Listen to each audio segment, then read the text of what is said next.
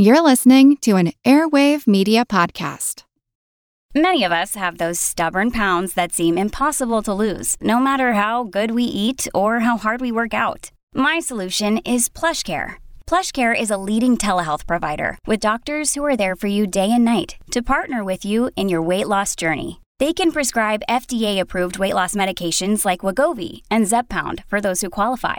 Plus, they accept most insurance plans. To get started, visit plushcare.com/weightloss. That's plushcare.com/weightloss. Hey, it's Ryan Reynolds, and I'm here with Keith, co-star of my upcoming film, If, only in theaters May 17th. Do you want to tell people the big news?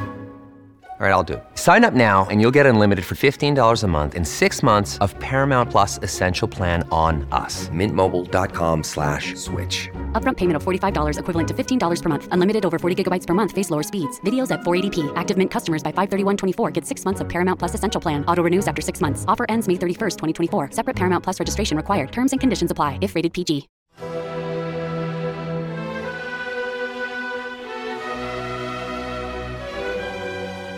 Let's start with Adam. I mean, after all humanity did, supposedly Adam lived to be some 930 years old. That's right. And allegedly Noah, he lived 20 years longer to the ripe age, really the over-ripe age of 950. Well, there's Methuselah. He surpassed them all. He kept going until he was 969. Now, to put that in perspective, if you're 50 years old today and you live to be 969, you'll still be around in the year 2932.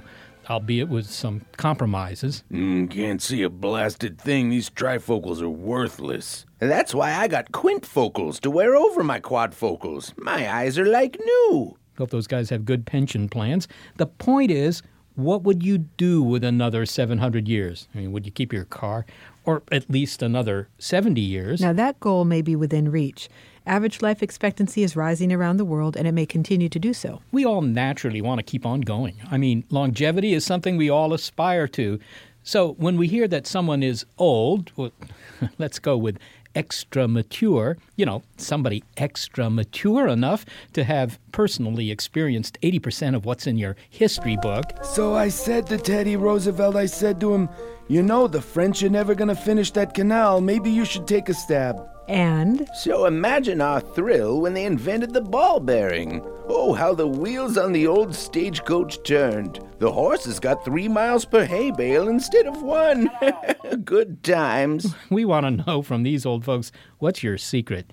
And answering that question is what scientists are trying to do. We want to know just how long can we keep the Grim Reaper at bay. It is time. Well, here's a Rubik's Cube. I bet you can't solve 3 sides. What? Give me that. Dang. Now back to the next item on the bucket list. Roomba lessons. In the 20th century, that's the century prior to the one we're in now, average lifespans lengthened, although a lot of that was due to medicine's success in reducing infant mortality. But now we're paying attention to the other end of our lives. How far can we extend them? And perhaps even more importantly, will they be marked by good health? Will they be golden years or molybdenum years? I'm Seth Shostak. How would you characterize molybdenum years? They don't have quite the luster of the golden years, I suppose. I'm Molly Bentley, the science of longevity and why the passage of time is relative. It's big picture science.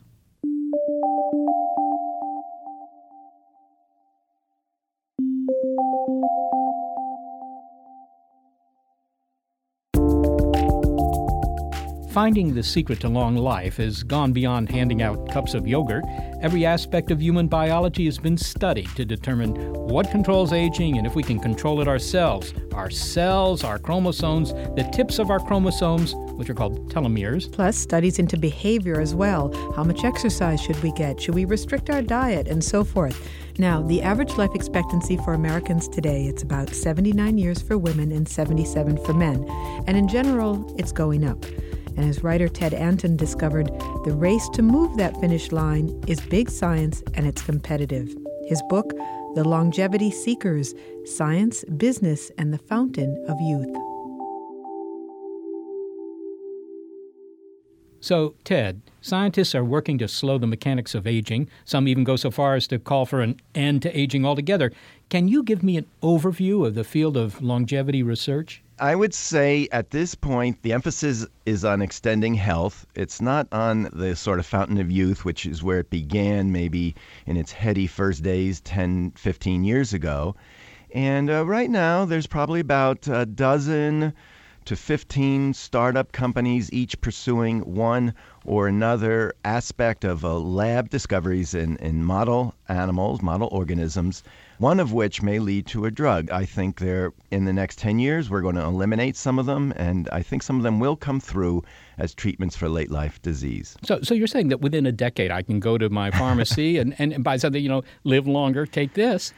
Well, I didn't quite say that, but, maybe. Who knows? I would say in a decade, there'll be something on the market that came out of this exciting, controversial, explosive series of discoveries in the lab. All right. Well, we routinely hear about things that apparently, or at least are claimed, would help us live longer. I mean, eating right, not smoking, exercise. Right, those are all, I guess, health measures.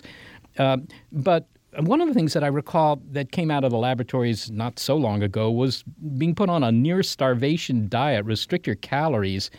What would be the advantages of that? How could that help you live longer? In many lab animals, restricting calories does increase health and longevity, although it's controversial. It's taken some hits, that discovery, in recent years.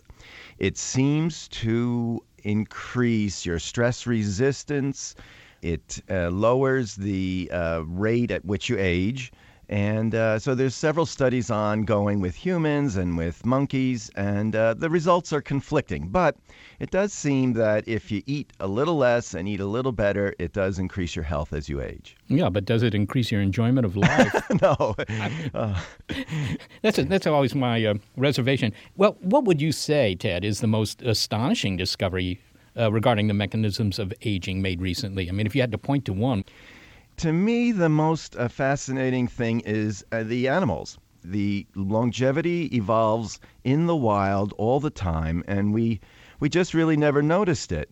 So bowhead whales live 210 years. The tortoises in the Indian Ocean live more than a century. And even these obscure African mole rats live to 100 in human years. That's 30 in their own years. And they never get cancer, heart disease, or dementia, at least as much as you can tell. And I find those really compelling because that's happening naturally. And then the second really convincing discovery to me is some of the mechanisms in human centenarians that people are racing to uncover. You've named a whole bunch of animals that seem to have developed the ability to live exceptionally long lives. You kind of wonder what's the survival value in that. I mean, for the individual, yes, they survive longer, but you would think that for the species, it might be a better strategy to, keep having generations getting out of the way so that you can adapt more quickly to whatever circumstances are out there. I mean, does nature have any real interest in longevity? That's a great question, and you could have a whole conference and have a bunch of evolutionary biologists yelling at each other about that. Some of these animals reproduce until they die, like our African mole rats. So for them, it is absolutely an adaptive trait to live longer. They live in tunnels beneath the surface, away from predators and the African heat. But other animals, like guppies in Trinidad, they have menopause, and they live much longer, and they pass it on to their offspring, even in predation-heavy environments. And nobody's quite sure what that means. So in certain cases, longevity can be adaptive. In other cases, it's more like a footnote to, let's say, being healthier to escape predators. Well, that's quite interesting. Speaking of smaller critters, what about this worm, C. elegans? We learned something important from that, didn't we? Yeah, so C. elegans is this amazing little creature. 4/5 of all visible forms of life are some relative of it. And at 3 days old, it has this amazing ability to suspend animation if there's no food in its environment. And it turns out that if you just tweak that same mechanism a little bit, it doesn't go into suspended animation, but it lives 2 times or 3 times or 6 times or even 10 times its normal life and is, as far as we can tell, perfectly healthy. And that turned out to be an insulin receptor. And that discovers 1997, and that caused the explosion of interest in longevity drugs and in aging because, that's a huge, important human mechanism for diabetes and for health. Insulin receptor, you want to have less insulin circulating in your system and be more sensitive to it. So have they done experiments where they've extended the lifespan of some lab animals by doing it? They have. Absolutely. So not only worms, but virtually every animal they've worked on, flies, mice, rats. The experiments are ongoing with monkeys because they live longer. If you increase insulin sensitivity and decrease insulin signaling, they will live longer. They're always doing good things for lab mice. It seems to me. Yes. I mean, they make them live longer. They cure cancer. They do all these things for mice. I mean, mice are the biggest benefits of medical research in some sense, I suppose. Yeah, but you're still a mouse. A man or a mouse. Something else I recall from discussions in the popular media was that telomeres, which I believe are on the end caps of our DNA. I mean, they're sort of the endpoints of our DNA strands, that those shorten with time. As we get older, they shorten. And if you can keep that from happening, you might live longer. Is there any truth to that? Oh, yes. It's actually the ending to our chromosomes, and it does shorten as we age, and especially if you take human cells and put them in a lab dish. And certain long-lived animals, like the Arctic seabirds, have really long telomeres. And so that seems to be related to longevity. There is at least one company, if not more, racing to see if they can apply the enzyme telomerase, which keeps them long, toward some kind of a drug. But there's some problems with it. For example, mice, which only live 2 years, they also have really long telomeres. Oh, they do? Yeah, so there's always a catch, but it's very exciting. I find it very interesting. Of course, it won a Nobel Prize for 3 great researchers, and who knows what it'll lead to. What do you say about people, and I'm thinking now of Ray Kurzweil, for example, who, will publicly say that he's hoping to live forever, and the basis for this claim is he's saying, life expectancy is increasing by more than 1 year per year, and consequently, if I can just stay in the race, I will win this race. Yeah, and, I think he's very important. I like to read his books. He gets attention to the field, and it's a very promising field. I think he goes too far. The transhumanists, I think there is probably an upper limit on how long, just from engineering point of view, the human body can last. That of course, that's a huge controversy in the field. So he's important as a kind of fun sideline to, what might work for you and me. I see. Well, that's discouraging in a way. Yeah, well, to me, it's the mystery, it's the pursuit, it's the thriller part of it. The end point probably won't work for you or for me, Seth. We'll be past our time. My gosh. In a sense, Ted, we've kind of undergone a paradigm shift here, right? Compared with, I don't know, maybe the 19th century, because we no longer assume that aging is inevitable. Yes. I would say there has been a paradigm shift. The question even 20 years ago, is lifespan in some way a controlled or a modifiable quality, would have been answered no. And I think today most everybody would answer yes, it is in some degree controlled or modified by our genes. So, the question 20 years ago was, do genes affect health of aging? And today the question is, which genes affect the health and aging? That is a shift. And, when we talk about extending lifespans to, 120, 150, it's not that you're going to be in a nursing home for the last 50 years of your life, right? I mean, the idea is to be healthy and active. Yeah, and that is really, I would say, the fundamental bottom line take-home message today is this is about our health as we age. It's not necessarily about a fountain of youth, Ponce de Leon discovery. And that's a looming crisis because we're all aging, we are living longer, and if we're unhealthy, it's going to be a huge drag on the global economy. Ted Anton, thank you so very much for being with us. Thank you, Seth. Ted Anton is a professor of English at DePaul University in Chicago. He's the author of The Longevity Seekers, Science, Business, and the Fountain of Youth. Hey, Mike, you think it's a good idea to smoke? I mean, the African brush is pretty dry. Is that so? Also, it's not good for you. Hey, maybe not for a rock mouse like you. I'm immune to it, baby. Hey, Mike, how's my favorite mole rat? Doing good? You know it. You want some fried cheese? I got wine, too. Ooh. What's your secret, Mike? You're pretty much blind, and you're certainly not cashing in on your good looks. But you do get the chicks. What gives? First, some chicks dig hairlessness. Second, Dolce Vita, baby. I live it up. Drink, smoke as much as I want. No cancer, no heart disease. My only job is to have fun and reproduce until I die, which is not for a long time. Hey, Sandra, you want to go to a movie? You betcha. But he's nearly blind. That's okay. We're not going to watch it. Next, while we associate old age with physical decline, there is a silver lining for the silver-haired, and also what long life means for a tree. It's long live longevity. On Big Picture Science. When you need mealtime inspiration, it's worth shopping Kroger, where you'll find over 30,000 mouth-watering choices that excite your inner foodie. And no matter what tasty choice you make, you'll enjoy our everyday low prices, plus extra ways to save, like digital coupons worth over $600 each week. You can also save up to $1 off per gallon at the pump with fuel points. More savings and more inspiring flavors make shopping Kroger worth it every time. Kroger, fresh for everyone. Fuel restrictions apply.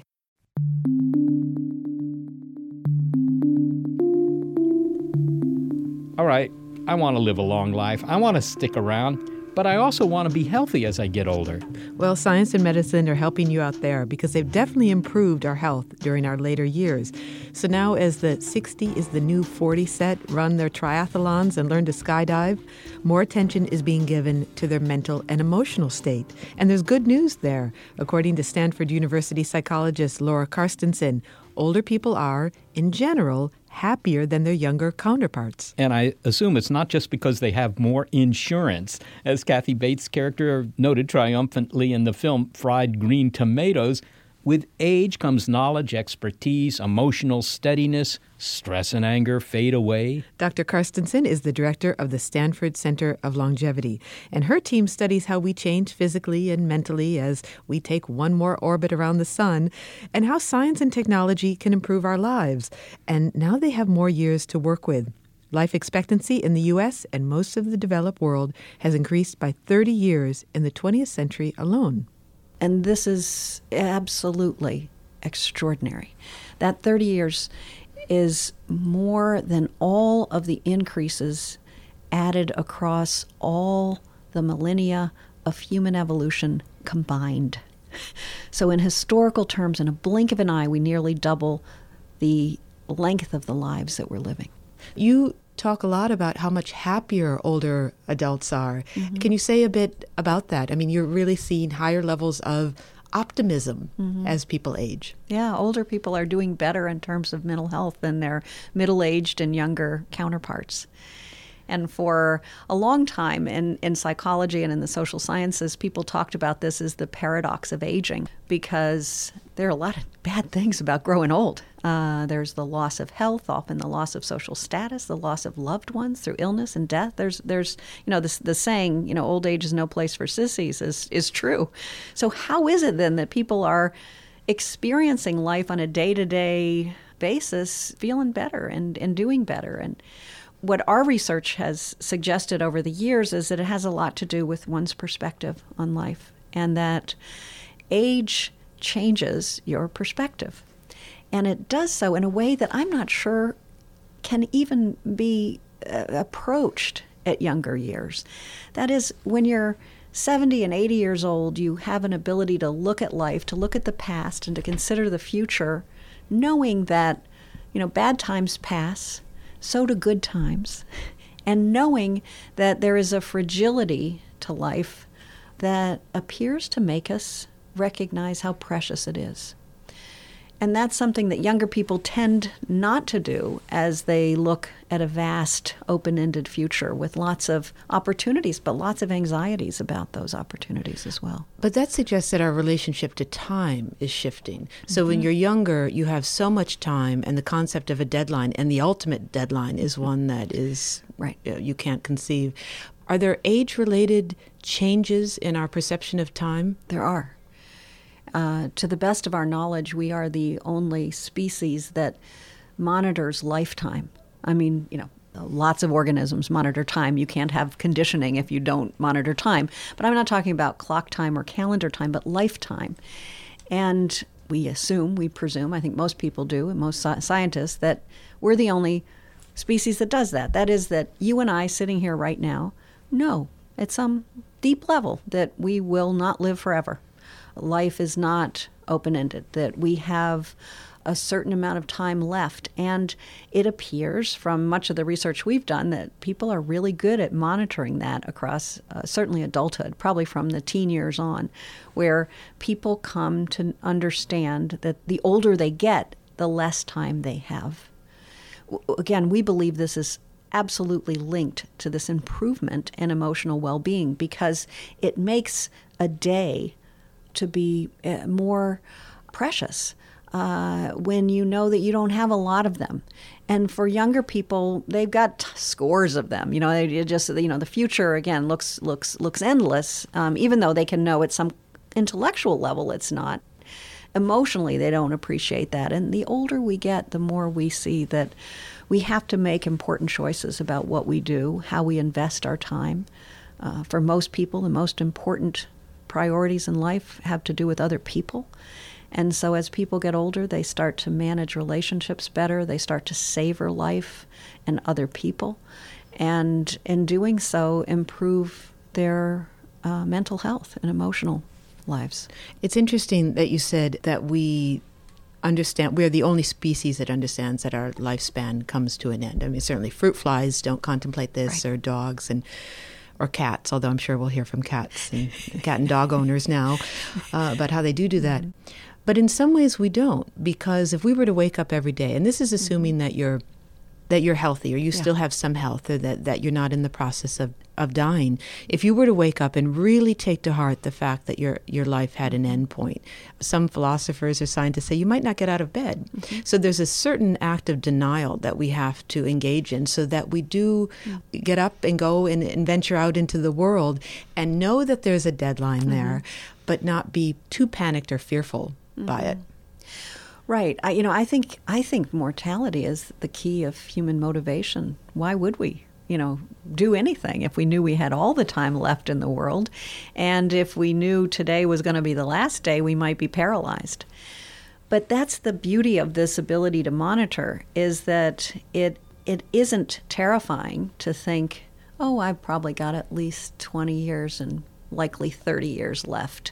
Sitting here today as a 59-year-old, that's not scary to me because that's a long way off. But it's different to say, if I'm sitting here as a 20-year-old, I got 70 years. Anything could happen. What's life going to be like? So life gets to be more predictable as we see lifetime running out. Well, then that brings to mind some of the work, or calls into question some of the work around aging. And you know that there are the longevity seekers and those who claim that they can end aging. Yeah. First, I'd like to know whether or not you think that is possible to end aging. It's quite blue sky at this point. Yeah. And then if that is a healthy pursuit and what that might mean to the meaning of our lives. Right. First, is it possible? So science can never tell you that something is not possible, right? So there's no way to say it's not possible. I will say that I'm not losing sleep over it. Worried that it's around the corner, that we will uncap the cap on human mortality and then have to deal with people living forever. I mean, if you play out the extreme scenario of that, nearly immediately we could have no more children. The overpopulation of the world would be a massive problem. I mean, you can just see all sorts of problems associated with that. But again, I'm not losing sleep over that. And the scientists I know who are concerned and interested in trying to increase lifespan are not trying to do that either. They're not trying to make people live to be 1,000 or whatever, but they would like to see people live out their full lifespans and perhaps push lifespan a little as well. So what will happen if we could find an approach to longevity where people would live longer in healthy states? What would that look like? And then on the idea of how we approach our lives and this idea of changing the world, let's say that we could grant someone, or we could grant you 60 more years, at least. We just knew you would be fine. You would be healthy, just the way you are now. Can you feel how it might change your approach to getting up every day if you knew right now you had another 60 years? Myself personally, would I change? I think it would. I think it would hurt motivation. I think knowing that there is an urgency to work and love and relationships, a need to get it right, to not let too much time go by before, actually does improve life. And I wouldn't want to see us lose that. That said, there are a lot of people today living over to be older than 100, and I'm not saying that's wrong or we should, complain about it, but I think the guarantee, which is the way you pose the question, if you could guarantee someone you've got this much time left, it removes some of that tentativeness, and in doing so might take away some of the suspense of life. Laura Carstensen, thank you so much for speaking with us. It's a pleasure. Thank you. Laura Carstensen is a psychologist at Stanford University and director of the Stanford Center on Longevity. Okay, well, we all want to strut and fret across this mortal coil for a longer period of time. 80 years? Not really enough. We want 120 or something like that. But of course, longevity is relative. I mean, each species has its own life expectancy. If you're a fruit fly, that's a month. 2 months, that would double the length of its existence. And the secret to my long life? Lots of empty yogurt containers, exercise, and for some other species, their average stay on this planet might be 1,000 years. Many people can identify a ginkgo tree. They're common in cities. They have those distinctive fan-shaped leaves, and they may even have gone to their neighborhood pharmacy and spotted or even taken ginkgo biloba tablets, which are reported to have medicinal benefits such as memory improvement. Well, you'd have to have quite the power of recollection to picture the last time that this species of tree has changed. It's basically the same tree as it was millions of years ago. And it has staying power in other ways as well. So here's a reason to look at that ginkgo tree on your block with new respect. There's a good chance it will outlast you tenfold. An individual tree can live as long as 1,500 years. Peter Crane is a botanist at Yale University and the author of Ginkgo, the tree that time forgot. This issue of longevity in ginkgo has a couple of different dimensions. One is the longevity of an individual tree, which, as you say, might be around 1,000 years. And then the other is the kind of longevity of the lineage. These kinds of ginkgo trees have been around for about 200 million years. So there's kind of two interconnected questions, one about the longevity of an individual tree and the other about the longevity of the whole lineage. Well, let's talk about the individuals then, because I've seen bristlecone pines in the mountains of California, and I'm told that some of those guys are 50,000 years old. You're standing next to a tree. It's not a particularly attractive tree. And they say 50,000 years old. I mean, that's older than civilization. Are there other botanical members of the longevity club? Yeah. You often have these very long ages ascribed to individual trees, and often they're not well documented. So, in the case of the bristlecone pines, they are on the order of a few thousand years old, but not as much as 50. And in the case of the giant redwoods, then they're on the order of 3,000, 3,500, some of the really, really big ones. And in the case of ginkgo, typically around about 1,000 years or so for a really old specimen, but probably not 3,500 years old, which is what some of the trees in China, for example, which are huge trees, have been claimed to be. You've also mentioned that the species is very long-lived, 200 million years. That's really an ancient species.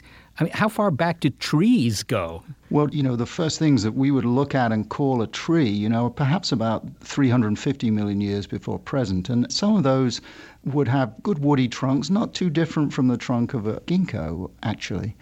But ginkgo starts to appear in the fossil record about 200 million years ago. Obviously, it has a very distinctive leaf, these kind of classic fan-shaped leaves. So they're very easy to recognize. And they start to show up around 200 million years ago. And then you can trace them all the way through up to the present. And you can trace the history of that lineage on the planet over a huge span of time. So that's one of the reasons that the lineage in the tree is so fascinating in a way.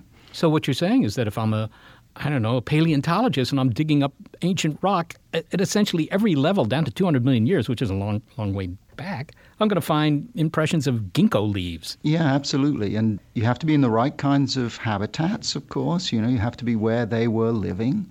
And you have to be in a place where those leaves are going to get into the sediments, into the rocks, and be preserved. But if you're in the right kinds of places, you will see them. And I've collected them myself from deposits in Yorkshire, England, 160 million years old, from deposits in North Dakota, 55 million years old. There are rocks in Scotland that have them, around about 60 million years old. They're all over the planet. In fact, at one time, they were on every continent. Today, ginkgo as a native species is just restricted to China. But they've been, for the last, really since about 1750, they've been grown around the world. They were first brought to Europe around about 1750 and then spread from there to North America, and now they're very widely planted as a street tree. But all of those street trees go back to a few populations that are surviving in China. I kind of wonder 200 million years. I mean, could dinosaurs have chowed down on ginkgos? Oh, absolutely. I think that's almost certain that they did. And so, that's one of the things that I think is so fascinating about this tree. So when you wander around the streets of Manhattan, it's one of the most common street trees in Manhattan. And you see it there amongst these buildings and all of this technology. You should sort of stop and reflect that, T-Rex knew ginkgo too, and they were definitely part of dinosaur habitats.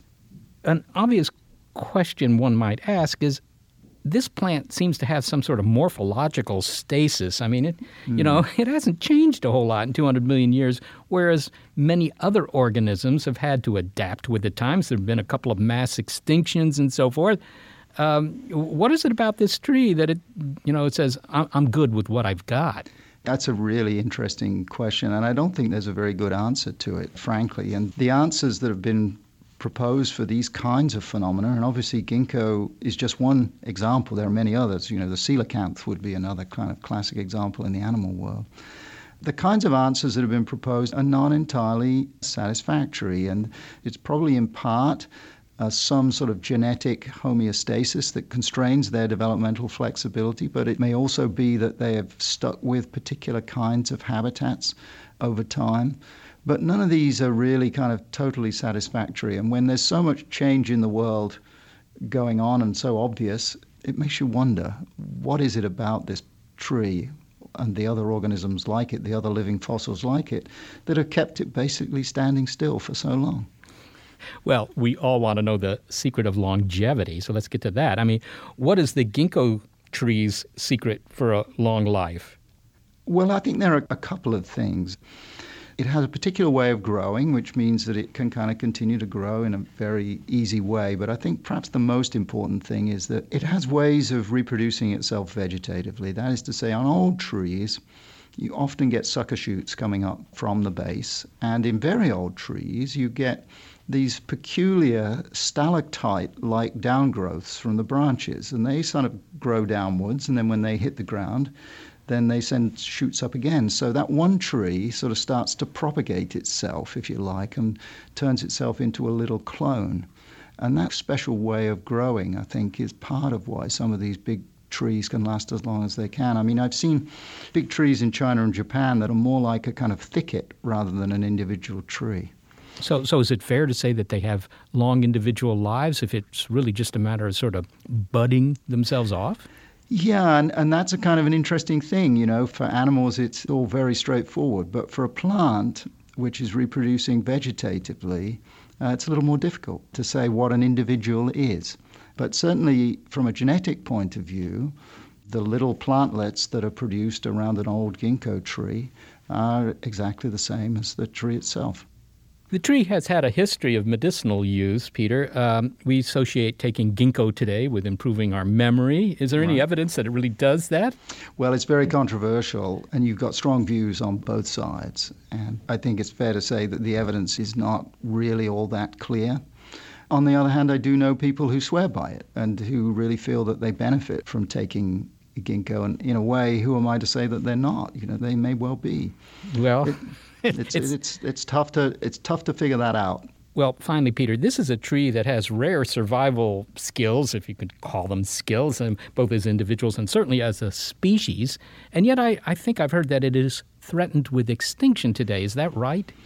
Well, I think its remaining wild populations are very small. And there's even some debate as to whether they are truly wild or not, because this is a plant that's been in cultivation in China probably for 1,000 years. So in the wild, this tree is not actually doing so well. But of course, the delight of it is that there's no chance now that it would ever go extinct, because it's so widely grown around the world that we're going to have it and we're going to be able to enjoy it. Maybe not in the habitats where it originally grew up, if you like, but it's a plant now that's here to stay. So it's a funny thing. It's endangered in the wild, but yet one of the most common trees on the planet. Will be gone. The ginkgos will still be here. Absolutely. Peter Crane, thank you so very much for talking with us. My pleasure. Peter Crane is a botanist and dean of the School of Forestry and Environmental Studies at Yale University. He is the author of Ginkgo, the Tree That Time Forgot.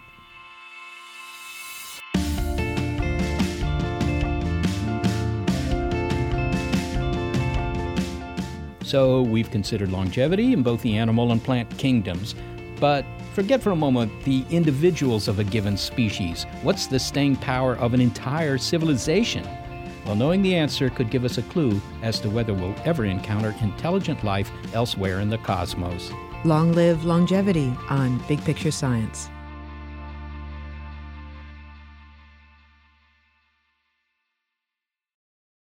Families have a lot going on. Let Ollie help manage the mental load with new cognitive help supplements for everyone 4 and up, like delicious Lolly Focus Pops or Lolly Mellow Pops for kids. And for parents, try 3 new Brainy Chews to help you focus, chill out, or get energized. Find these cognitive health buddies for the whole fam at ollie.com. That's OLLY.com. These statements have not been evaluated by the Food and Drug Administration. This product is not intended to diagnose, treat, cure, or prevent any disease.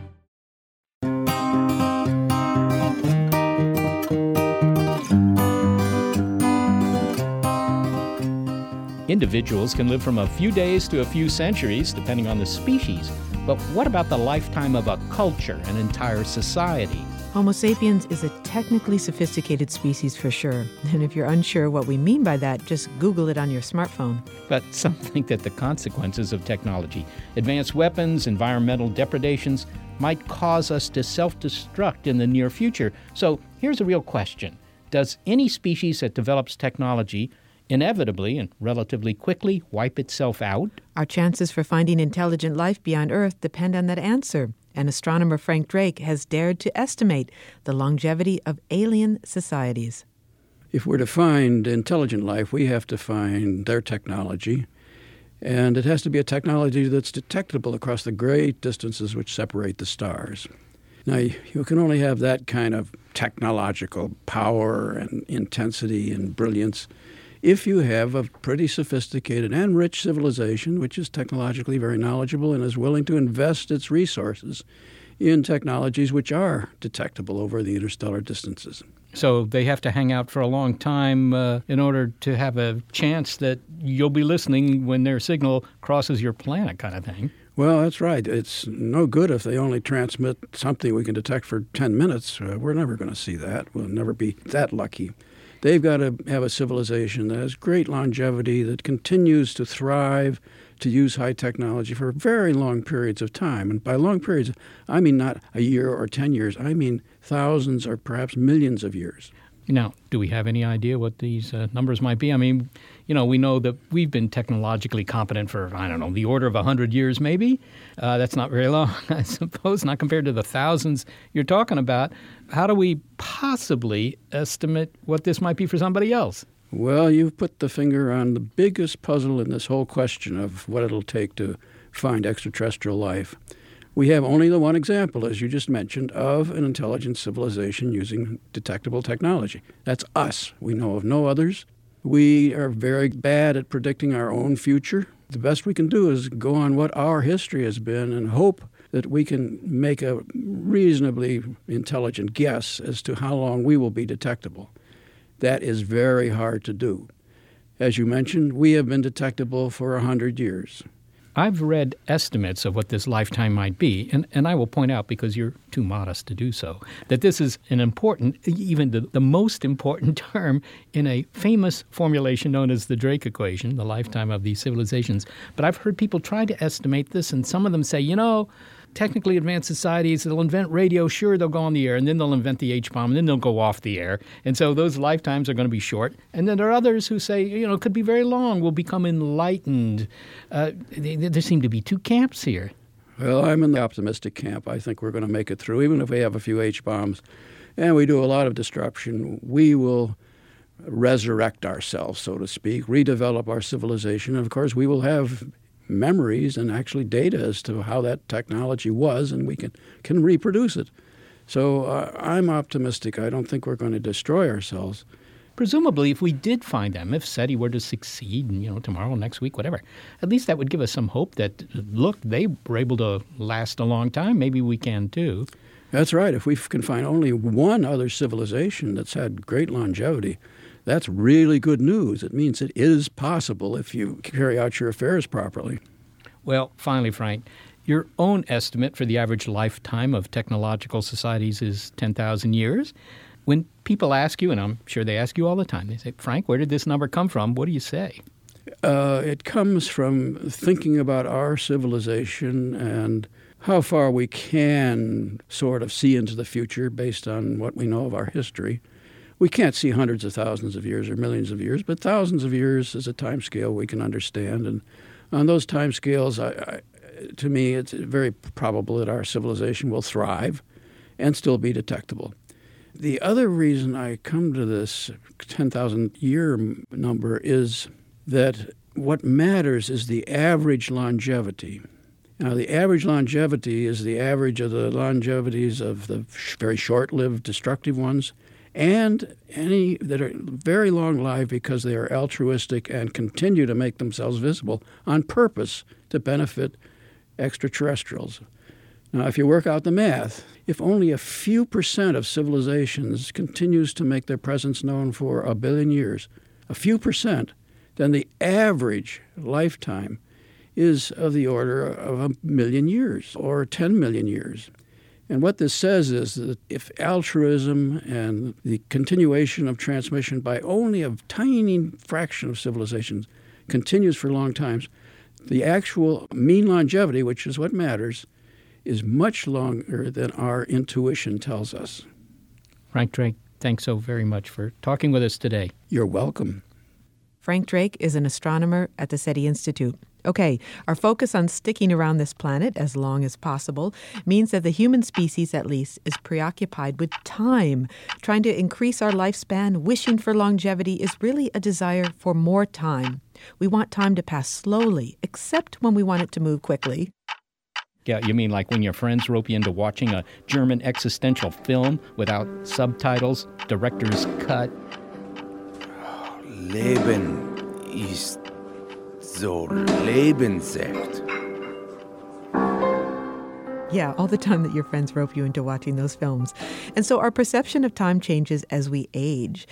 Whatever's happening to our ideas about time, it's definitely on our minds, writes journalist Claudia Hammond in her book, Time Warped. I think that basically we're all obsessed with time, and I think the reason people are so obsessed with time is that it can play strange tricks on our minds, that sometimes it seems to go more slowly than it should, sometimes it goes faster than it should, and yet we never quite get used to that. And I think that's what makes people so interested in time and in talking about time. I mean, time is the most commonly used noun in the English language. My goodness. Well, Claudia, look, for anyone trained in science, time has a very well-defined meaning. You know, the small t and all the equations of physics, it plods along with invariable regularity. We can measure its forward march with exquisite accuracy these days, and yet our body clocks seem to be totally elastic. They don't have a good crystal in there. What's the deal? That's right. So what I'm interested in is our subjective experience of time. But what's amazing is that no one can find a one individual clock that we're using in the brain, in the mind, to measure time. And yet people are quite good at it. If you ask people to estimate how long a minute takes to pass, they're pretty good at doing it, but nobody can find a single clock or even a series of clocks in the mind that do it. So something in our brains is tinkering with our perceptions of time. Something in there is measuring time. But if we look into the brain using, magnetic resonance imaging or some of the high-tech methods we have for looking at our brains, we don't see anywhere, hey, Bob, that's the clock right there. That's right. There doesn't seem to be a single organ for measuring time. I mean, what we do know, and particularly from people with different brain injuries, is that if people have injuries to certain parts of the brain, and there seem to be 4 different areas involved, then they might lose the sense of perceiving one particular duration of time. So, for example, the cerebellum, which is the area low down at the back of the neck, that will have an effect on people, if that's damaged, of their millisecond timing. And yet other areas seem to be associated with time just over a second. I mean, like children, for example, with Tourette's syndrome, where people have twitches that are very difficult to control, the children who are very good at suppressing those tics actually are better than other children at judging durations of just over a second. And that seems to be because of the involvement of the prefrontal cortex, the area just behind the forehead. So there seem to be all sorts of different areas involved, but nobody can find a single clock that does it. My goodness. Well, if you were to ask me to sit still, close my eyes, and try to guess when a minute had passed, well, I'm pretty good at that. I can usually get it right within 5 seconds or so. So it sounds as if my prefrontal cortex is actually a pretty good clock, even though it doesn't look like a clock. Yeah, that's right. So it could be that different areas of the brain are doing it for different timings. But there's various theories about how the brain might actually be doing this. One is that it's because we can't find a clock, is the brain just somehow using other activity that's there for other things? Is it counting its own pulses that it's using for anything else? It could be recognizing faces or any process that the brain is doing. Is it using what's already going on there? Or other people have theories that perhaps there are sort of packets of energy and that the brain is counting up, if you like, the packets of energy it uses, and that's how it's working out how much time has passed, and that's why it's so easy to trick as well, because there are things that can make that go wrong. I think that just about everyone has heard that if you're suddenly confronting a mortal threat, you're falling off a building or whatever, your whole life passes in front of you. And, there's not enough time during the fall for that to happen in my case. What's really taking place? Does time really slow down? Yeah, so it's very, very common for people in terrifying situations like car accidents to say that time feels as if it's slowed right down. And one of the reasons is that we know that when we're really scared, our focus narrows. The brain stops concentrating on anything it doesn't need to do. I mean, and some people, after there was a bad rail crash in Britain, and some people who were survivors of it even saw in black and white because colour vision wasn't essential anymore. So fear narrows our focus, and that means that we don't notice the markers of time passing. If you're in a car accident, say, you won't notice how many buildings you pass or how many other cars pass you or the song changing on the radio. But also we know that emotion etches stronger memories into the mind, and that those strong memories will make us assume that it took longer, because one of the big ways that we judge how much time has passed is by how many new memories we've made and the strength of those new memories. Do any of these talents change as we get older? When we're impatient to grow up, when we're young, a day can seem to take forever. Summer vacations go on endlessly. And when we're older, the years just seem to speed by. What's going on there? Yeah, this is very common for people to say this, and the first theory that everyone usually suggests is known as the proportionality theory, and so that's the idea that a year when you're 8 is an eighth of your life, so no wonder it seems slow. A year when you're 40 is only a 40th of your life, and so no wonder that seems fast. But in a sense, that's only a description of how it feels rather than an explanation, because what people do report in middle age is that the weeks and the months and the years seem to go fast, but that the days still seem to go at a normal speed. And so it's not that it's all speeding up like that. And if that theory applied, then a single day at the age of 40 would go really, really fast, because it would be only 1/14,000th of your life so far. So it should go by in a complete flash. And yet that's not what people say they feel. They feel that the days are normal. I think what it is that we look at time in two ways. We constantly look at it prospectively. We say, how fast is this going right now? Am I having fun? Is this interesting? Is this boring? Is it fast or slow? And then we look back on time retrospectively and we say, what was that like? And we judge retrospectively by how many new memories we've made. And when you're younger, you make a lot more new memories than you do when you're older, because obviously when you're older, there are more routines. We also remember more from when we're younger. We remember more from the ages of 15 to 25 than we do when we're older. And so prospective time estimation tells us the hours are passing at an average speed, even in middle age. But then retrospectively, we think that the time has gone fast because there are these markers in time that remind us. Can we affect our perception of time, Claudia? I mean, if I were in a rocket headed for Jupiter, I might want time to pass quickly. Or if I'm having a good time at a party, happened once, I might want it to slow down and enjoy the scene more. Can we do this, or are we at the mercy of a few 100,000 years of evolutionary brain wiring? I think there are some things people can try to do. And one of the things that some people try practicing is mindfulness. And this is, bringing your awareness to all the different senses and what's going on around you. And people who are very practiced at mindfulness can then, say, practice that when you're on that railway platform and you've got to wait 20 minutes for your train and you really wish you hadn't and it's going painfully slowly, or perhaps if you're in a rocket. And they can, in a sense, take themselves out of time by practicing mindfulness. And then, and partly you're then using that time to do something useful and that's good for you.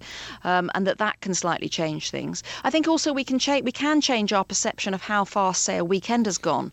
And so, if you go on vacation, there's loads of new things and it goes really fast because you're having such a good time, and then no time at all, it's nearly time to come home. But when you look back again, this looking back retrospectively makes it seem as if it was a nice long time that you've been away from work. And you can do the same as that with the weekends, say. So if you decide to pack your weekend with lots of new activities, do something on Saturday morning, something else Saturday afternoon, lots of new things, when you get to Monday morning and you look back, you will have created so many new memories that you will judge that time to have taken longer, and then the weekends will seem longer than the weekdays. Obviously, the disadvantage is that you need to trade rest for that, and what you might want to do, because you're tired out, is to just lie around all weekend. But if you do, the weekend will seem shorter. Well, Claudia Hammond, thank you very much for your time. Thank you. Claudia Hammond is a BBC broadcaster, and she is the author of Time Warped: Unlocking the Mysteries of Time Perception. Well, maybe we don't actually need to live longer or add years to our lives, but just change our perception of time passing, and it will seem as though we're living longer. How are you suggesting we do that? Create a pill that will do that? I don't know. The details have to be worked out. Molly, I occasionally have asked at parties people whether they would like to live forever. And you know what? The men say yes, and the women say no. Are these women that are married to these men? Good thought. There's a gender split in our production staff as well. We want to thank both members, Gary Niederhoff and Barbara Vance. Also support from Rena Shulsky-David and Sammy David and the NASA Astrobiology Institute. Big Picture Science is produced at the SETI Institute, and a big thanks also to our listeners. Your ears have been attuned to Long Live Longevity. You can find more Big Picture Science on iTunes and through the link on our website. And check out the Big Picture Science app. You can find it on iTunes, Android, and Windows 8. And if you're a podcast listener, but you prefer over-the-air radio because you just dig those really long wavelengths, well, check out the listing on our website of radio stations that carry the program. And if your local station is not on that list, well, consider letting them know you like the show. The world is constantly changing and transforming. Cut through some of the noise with What's New with Wired, a podcast that goes in depth on the latest news in technology and culture. Their award-winning journalism will help you make sense of what's happening in the world. Listen to What's New with Wired wherever you get your podcasts. That's What's New with Wired wherever you get your podcasts. Get ready to geek out. The Wired Science Podcast explores all the latest and greatest in science, everything from strange diseases and biological breakthroughs to interesting tech and mysteries in outer space. Listen to Wired Science today wherever you get your podcasts. That's Wired Science wherever you get your podcasts.